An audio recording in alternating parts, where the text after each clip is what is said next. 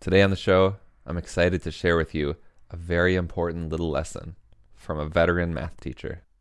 Happy Teacher Appreciation Week.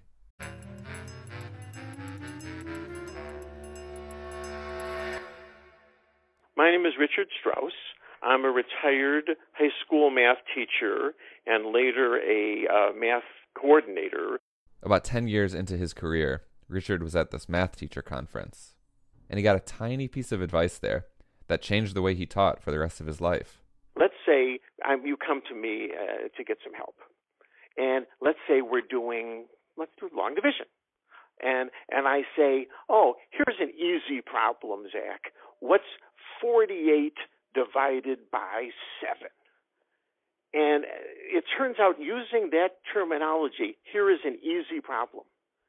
I'm really setting you, the student, up for failure because, A, if you get it right, what's the big deal? It was an easy problem. And if you get it wrong, heck, I must really be stupid because I couldn't even do the easy problem right. That is a brilliant insight. And that was a life-changing encounter to hear that said. And for the rest of my teaching career, and now all my time in tutoring, I never use the expression, that is an easy question.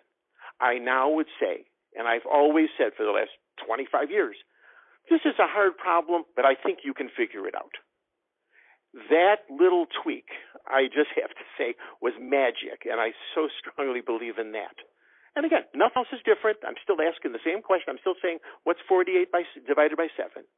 But yeah, this is a hard problem, Zach, but you're going to be able to figure this out, I think. And if you can't, okay, yeah, I guess it was kind of a hard problem, and we take it from there.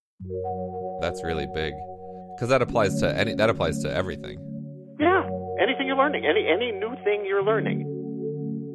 Since schools have closed, a lot of us have become de facto teachers, and so I think Richard's advice here is worth remembering. You've been listening to the Best Advice Show. To offer your own advice, call me at 844-935-BEST. Teachers, we love you. Thanks for everything you do.